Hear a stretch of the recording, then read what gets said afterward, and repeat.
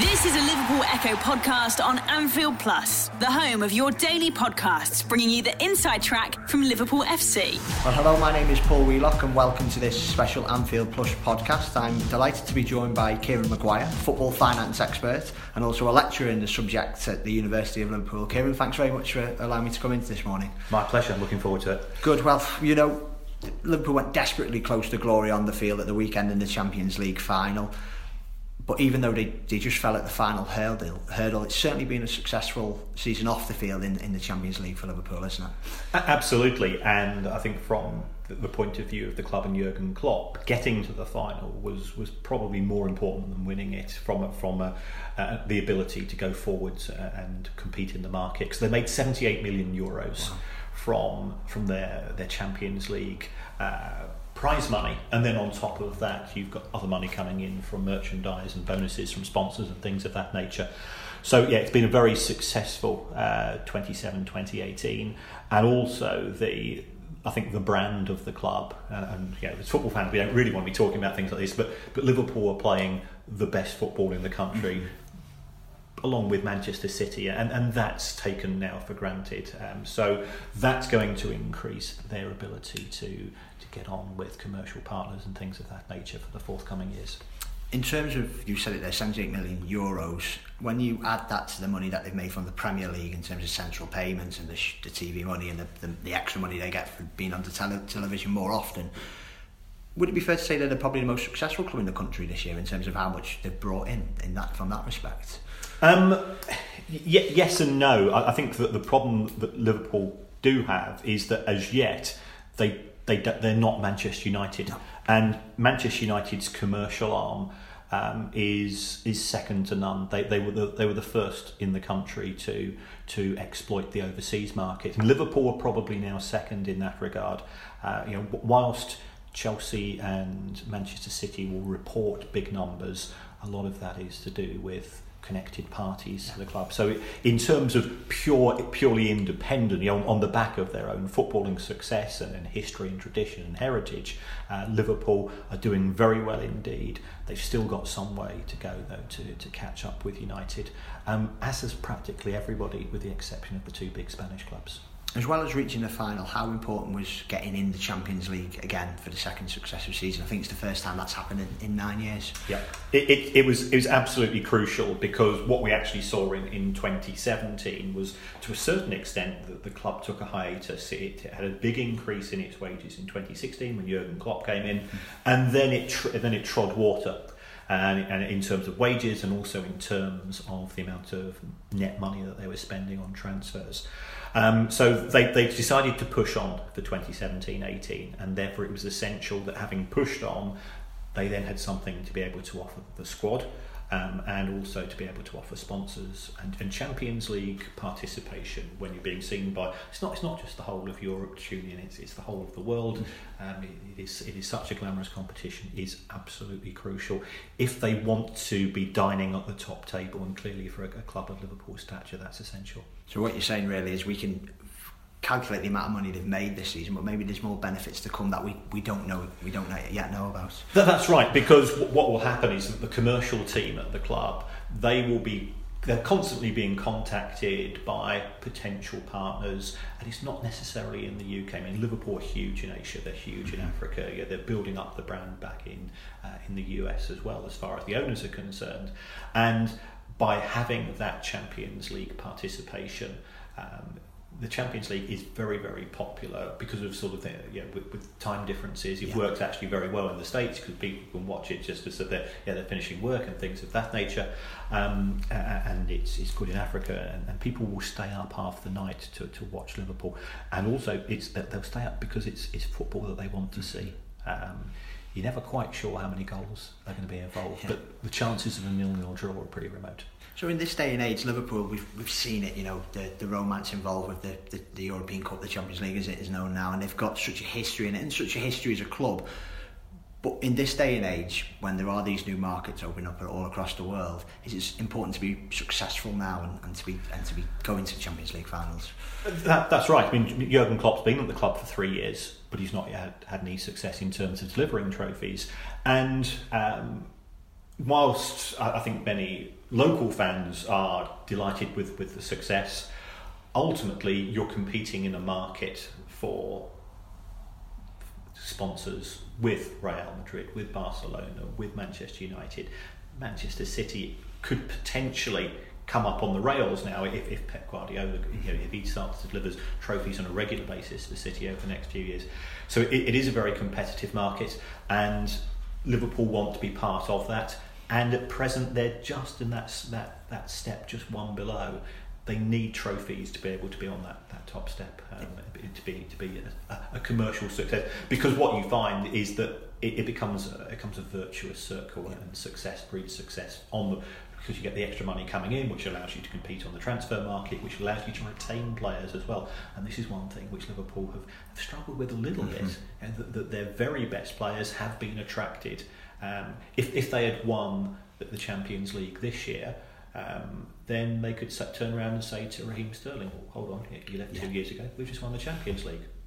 Was that decision a wise one? Yeah, and it's the danger, isn't it, with Mohamed Salah? Everyone's fingers crossed there'll be no interest from Real Madrid this summer, but it will come, won't it? There's no doubt about it. We're playing with his ability. That's right. And they finished fourth. Ultimately, they finished fourth twice in the Premier League. To take away the journey they've been on this season. And would that be enough to satisfy a player? Well, it wasn't enough to satisfy Philippe Coutinho, who's an excellent player. Clearly, Mohamed Salah is the jewel in the crown at present. There will be interest because Real Madrid know that they've got an ageing squad, so they will be looking to reinvest. If you take a look at the resources of Madrid, their revenue is 50% higher than Liverpool's. Their wage bill, again, significantly higher. That allows players to exploit that and take advantage of that by putting in for either increased wage demands at their existing club, or saying, well, actually, I want to go to Madrid, because they have a level of appeal within the football community itself. If you talk to players, that it is still seen as the premier club in the world in many respects, because they've won the Champions League so many times. Would it come as no surprise to you then if they offered Mohamed Salah a bumper contract this summer, and Liverpool now in the position to offer silly money, bigger than a lot of their rivals in the Premier League, to try and keep players here? I know it didn't work with Coutinho, but can you imagine that they'll try to do that this summer? It comes down to the individual. If you are being paid £150,000 a week and somebody offers you a £30,000 pay rise, that clearly is very appealing. But as Arsene Wenger used to say, you can only live in one house at a time. You can only drive one car at a time.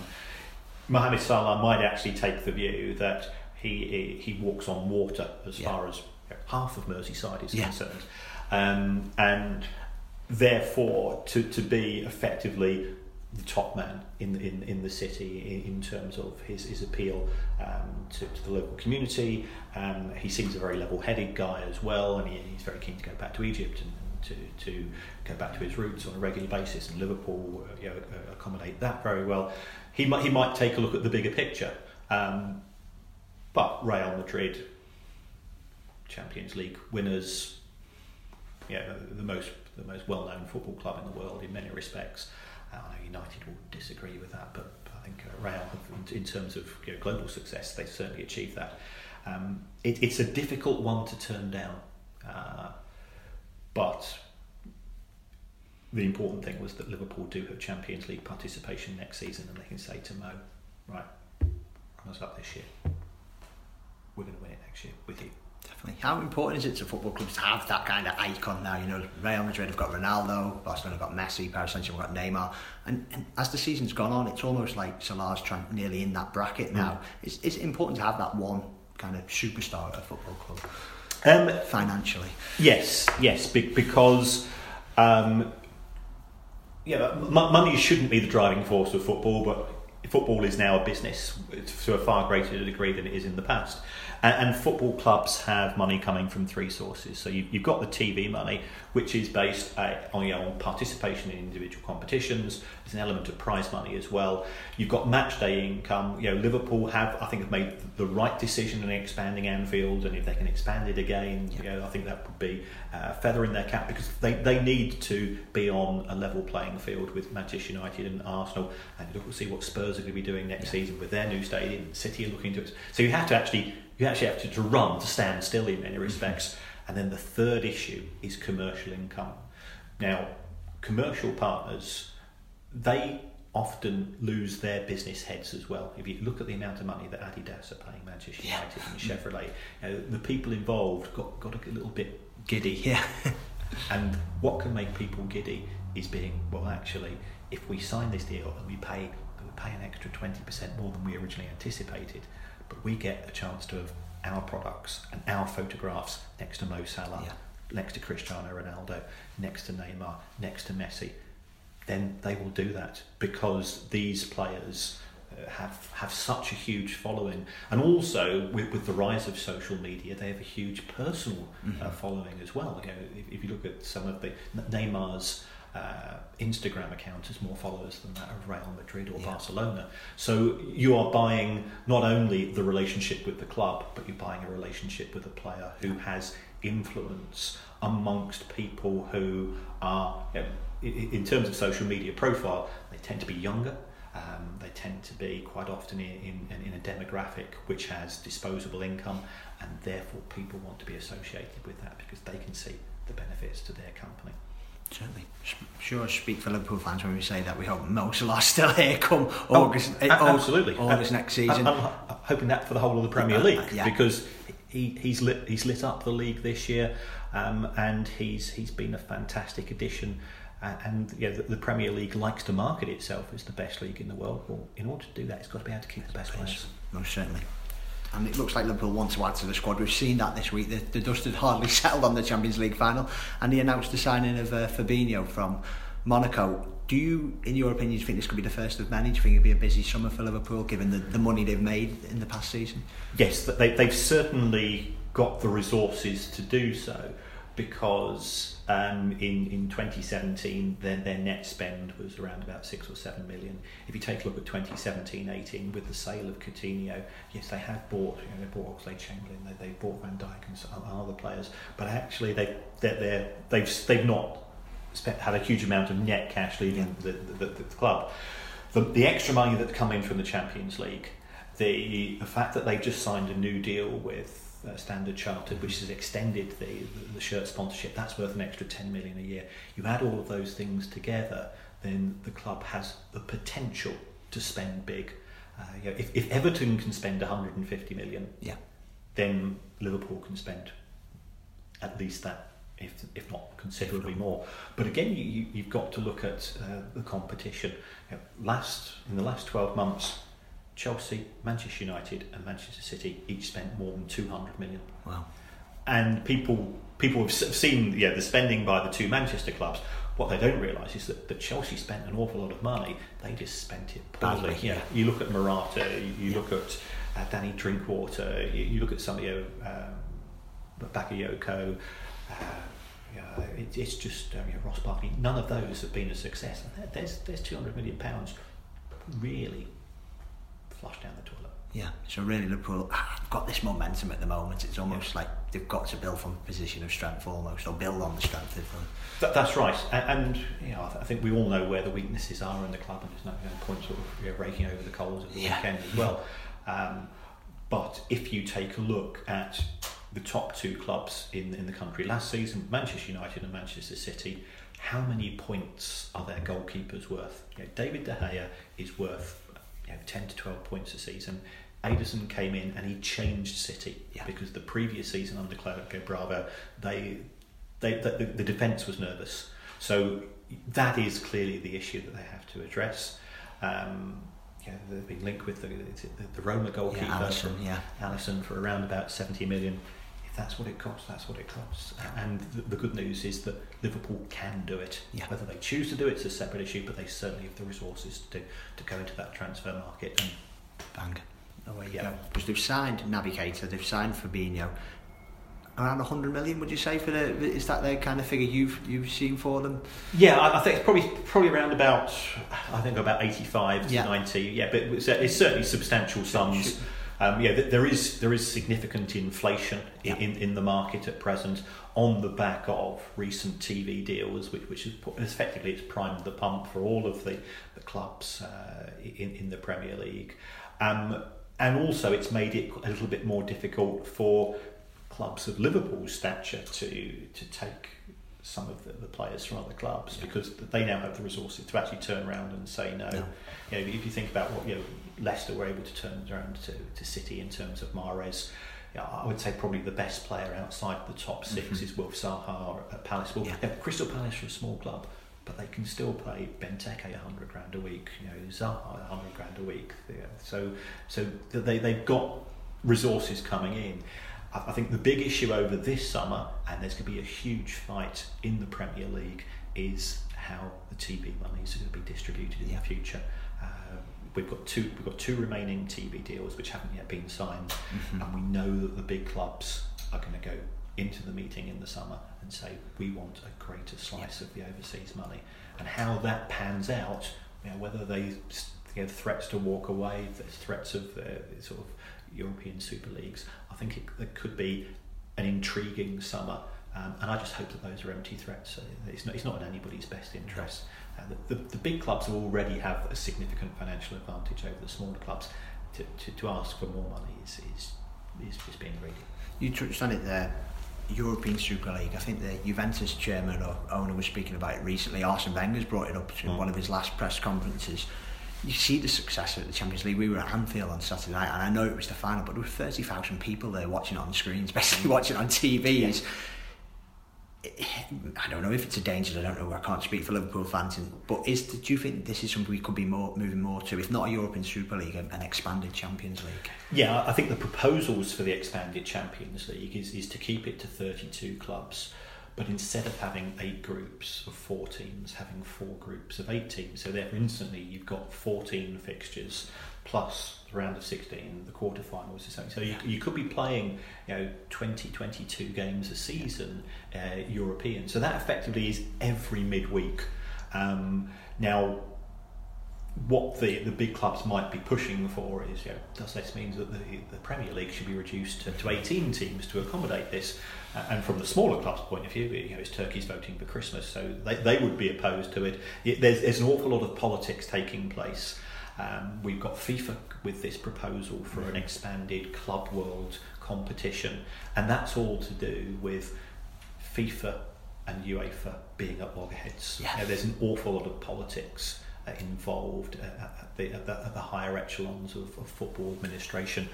FIFA don't like the fact that UEFA have the best clubs, the best players and so on, because FIFA's a worldwide organisation, and you've got interests in Asia, you've got interests in South America and so on, and this is their way of fighting back.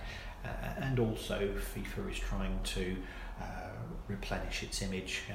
It's seen as an institutionally corrupt organisation. You've got to look at the issues in terms of the World Cup and the issues to do with some of its senior executives being suspended and things of this nature. This is a way of fighting back in respect of that. So it's going to be an intriguing summer, and we've not even started on the World Cup. The World Cup's a sideshow. It starts in 2 weeks' time, and nobody's particularly interested, talking about it, which is absolutely crazy. An Anfield Plus podcast from the Liverpool Echo. An Anfield Plus podcast from the Liverpool Echo.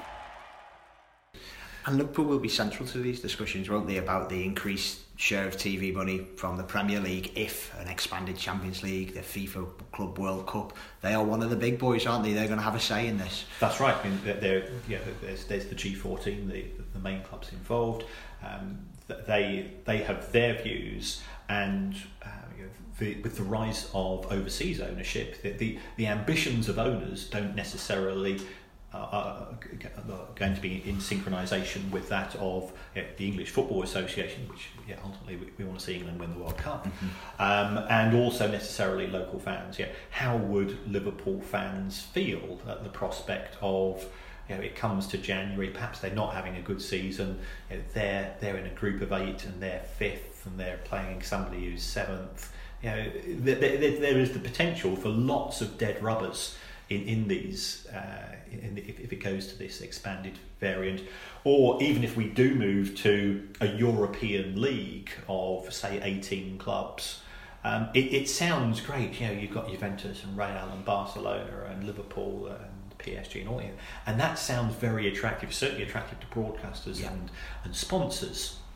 But again, if you get to February and you're Arsenal and you're United, you're 13th in the European Super League. You're used to being in the top 4 or 5, and you're playing Sevilla, who are 16th in the league. All of a sudden, that becomes about as attractive as Burnley versus Southampton.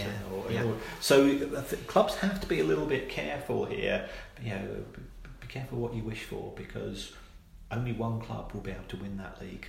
And remember that presently you've got 5 Super Leagues in Europe, in effectively you've got the big 5 leagues, and each of them are trying to compete to get into the top 4. So you've got 20 clubs who have got something to play for.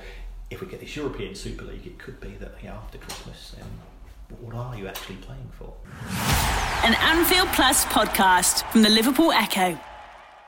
Just on the last thing on Liverpool signings, one of my colleagues, Ian Doyle, did a piece after the final on Saturday saying Liverpool should try and target a Gareth Bale, and I think we all seen what he did on Saturday night. I don't think anyone would argue with that. Are Liverpool in a position to buy a Gareth Bale, an established superstar, so to speak, with big wages and all that comes with it?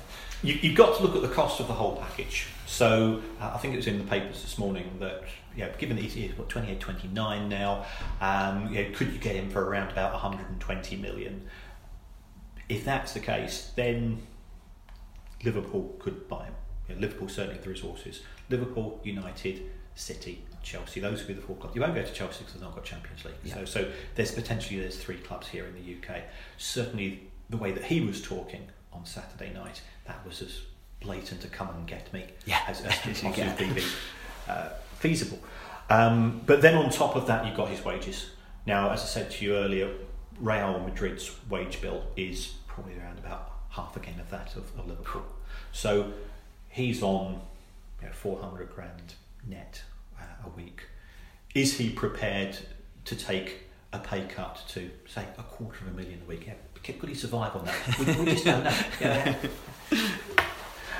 The estate agents on Southport will be rubbing their hands together at the prospect of that. He's got to decide what's most important to him. Is it to play football on a regular basis? And if he wants that, then how important is the money issue to him? He could certainly add something to Manchester City, but I'm not convinced that they're that interested in him, because he doesn't fit in with their age profile. They're trying to target younger players. United are an unknown, but I think one thing counting against Manchester United at present is that the style of football they play is pretty turgid. Mm-hmm.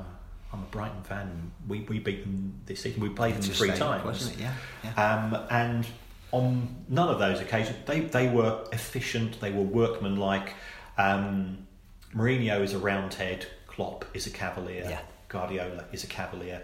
Now, who do you want as your manager? So that, I think there are more important things. If Gareth Bale wants to become a better player, he would then look at the 3 managers of those 3 main clubs and say, well, which of those 3? And I think with the nurturing approach of Jurgen Klopp, that would be a very positive for him. I think the same would be the issue at City. I'm just not convinced where he would play at City, because he's not going to replace De Bruyne. Sane is what he's 21, 22. It's scary. You've got Jesus up front. It is spoiled for options, aren't they? So why would they need to sign a 28 or 29-year-old? Yeah. To Liverpool's finances then as a club, their annual accounts came out earlier this year, I think March time. Obviously they were for last season, 16-17. What did you make of them? I do think it was a year of taking stock, of slowing things down slightly, because in 2015-16 they'd gone from a club with a wage bill of 150 million to 200 million, and that meant that they're effectively now, if you sort of look at their peer group, they are pretty close to you've got Chelsea, Liverpool and Arsenal all around about the same band, and then you've got the two Manchester clubs up top. And far below that is Spurs. Spurs are very, very good at extracting very, very good results from they are closer to Southampton and Everton and even Newcastle. Their wage bill wasn't that much higher than Newcastle's was for getting promotion from the Championship. I think the finances are good. They've got a good relationship with the owners. FSG are lending money at relatively cheap rates. There's not a lot of significant external debt to worry about. They can fund that debt. They've had to go and pay for the expansion of the main stand, but that's now starting to generate the income to pay for itself. And that could be an issue. Again, you've always got to compare yourself to your peer group. How are Spurs going to cope next season? Because the cost of the new White Hart Lane has far exceeded expectations. So I think Liverpool have done well to get their expansion in broadly on budget. Therefore, cash is going to be going out to deal with the ongoing loan costs of that, but that's easily covered for. I think they're in a very strong position, not as strong as the two Manchester clubs. We don't know what's happening with Chelsea. Abramovich's visa, is that going to cause him to lose interest? And he's as inscrutable as ever. So does that mean that Chelsea are not really going to be competing? Because at where we are now, the most important thing for Liverpool is to get in the top four for the end of next season. Because they do it 3 years in a row, that virtuous circle and the ability to continue to attract very, very good players is, yes, money's important to players, but Champions League exposure is good for players because they have their own personal deals and relationships with sponsors, and one of the things the sponsors always want is Champions League participation. So I think Liverpool are in a strong position.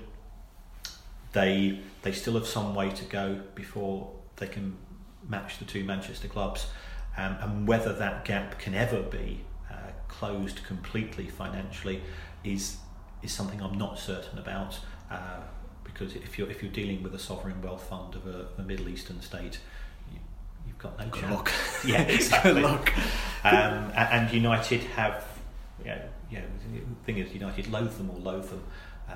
It's a case of you've got to admire their ability to extract dollars. Yeah. They've been very successful at that historically. The Glazers run a tight ship, and I know plenty of United fans or many friends who are United fans, and they say the Glazers haven't put the money in. Well, actually, they have backed the manager financially. It's the way they've gone about it and taking over the club is a separate issue, and I'm all for giving them pelters for that. But they've backed the manager in the market. So if Liverpool may not be able to catch United and City off the field, is there a chance to maybe put a bit of a gap between themselves and, say, an Arsenal, who look in the opposite direction at the moment to what Liverpool are going in? Yeah, Arsenal are in a, I'd say, I wouldn't say it's not, they're a bit lost. Now, clearly the Wenger era is over. Stan Kroenke is a bit like Abramovich, is that he's an owner where you're getting nothing from him. They have started to spend more money in the market in the last 2 or 3 years than they did historically. And again, if you listen to Arsene Wenger, and his achievement, which is very similar to that of Sir Alex Ferguson, was being able to deliver a club that was in the top 2 or 3 year in, year out, when they did have some degree of financial constraint. He effectively allowed the club to pay for the Emirates. And now those debts are being paid down. So Arsenal now are in a position to spend more money in the transfer market and to pay significant wages. They've not got Champions League. Are they going to be able to rectify that over the course of the next 12 months? Sometimes having a year out does you good, but for Arsenal now it's 2 years out. And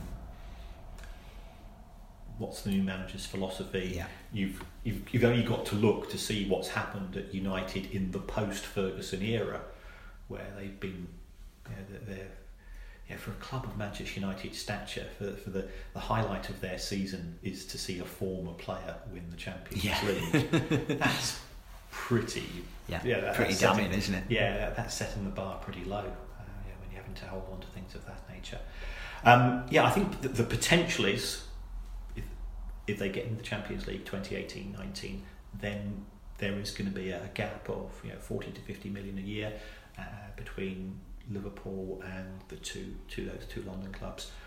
Could Spurs join Liverpool at that level?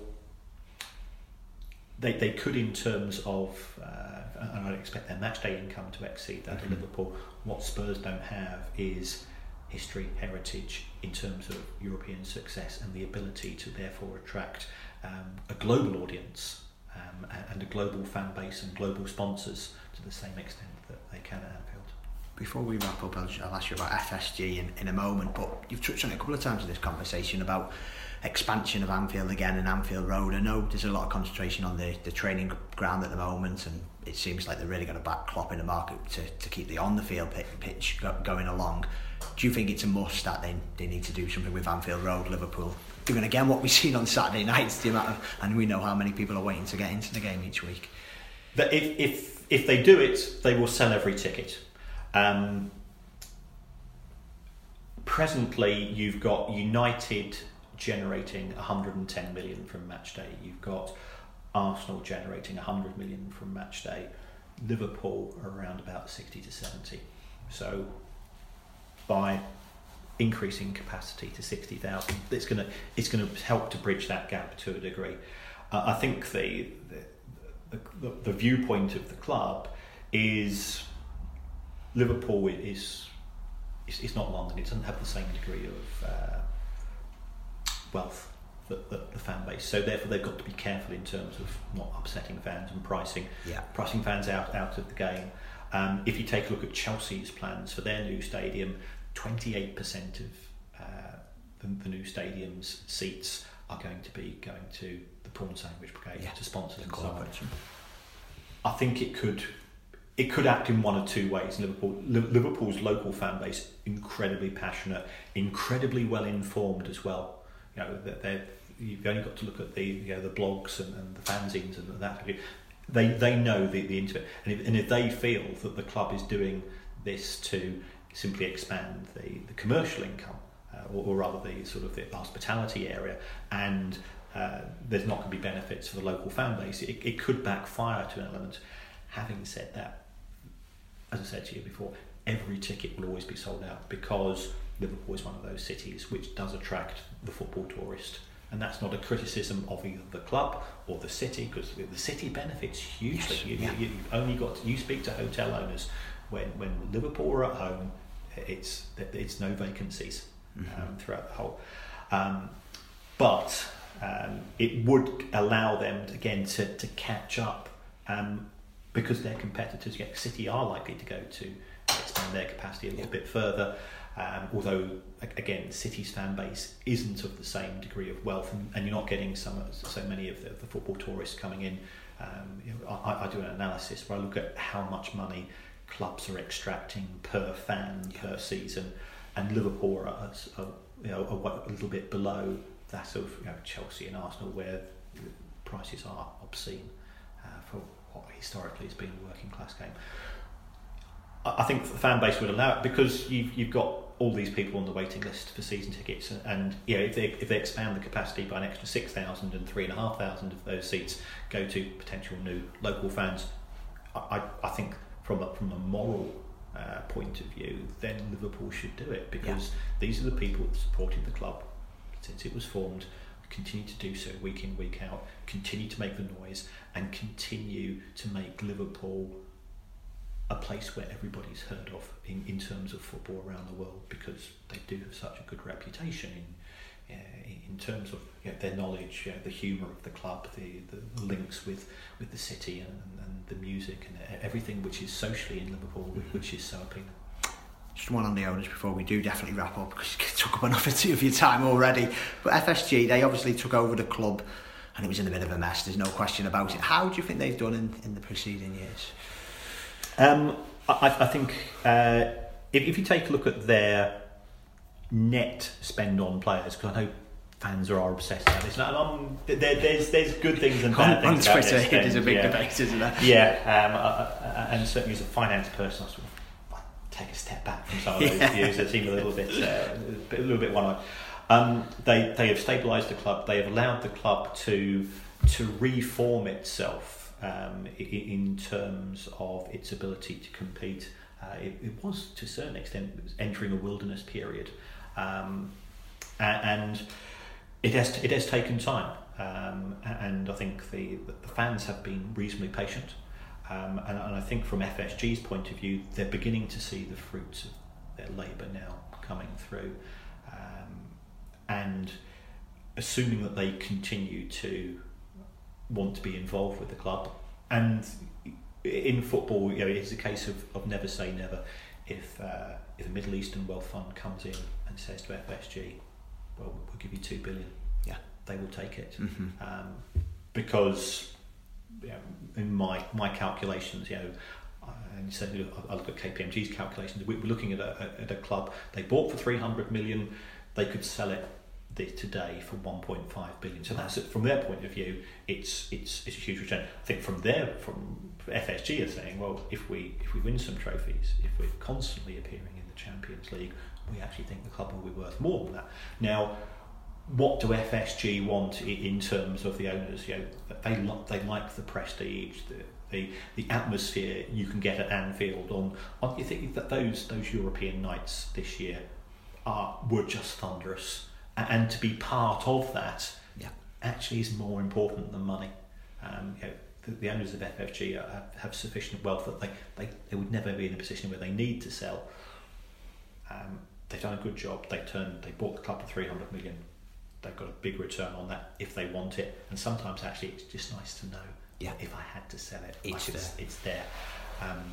If I was grading them, as a university exam, I'd give them a B+ at least. If not an A-. Perfect way to finish. Just can you just give your Twitter account a plug, because it's really interesting reading. For people, because more and more people, not just your students, football fans, are becoming more clued up on this now, aren't they? Well, I run the priceoffootball.com blog on football finance, and I run I'm Price of Football on Twitter. I think I still use my name, which is Kieran Maguire. Yeah. I just want to put information out there for fans, and I genuinely, everything I put out is from an objective point of view, because as an academic you stand or fall on the quality of your independent research. So with the exception of calling Crystal Palace a small club as they're the rivals of my team, I will try to keep people informed, because the internet loves a vacuum. And therefore it's up to myself, people like myself. And there's another guy called Kieran Connor, who's known as the Swiss Ramble. Yeah. Kieran's, he's been doing this for 10 years, and he's absolutely brilliant. So I'd always recommend people, if they want to learn about finance, follow the Swiss Ramble as well. Kieran, thank you very much for your time. Really appreciate it. My pleasure. You've been listening to an Anfield Plus podcast on the LFC Echo app.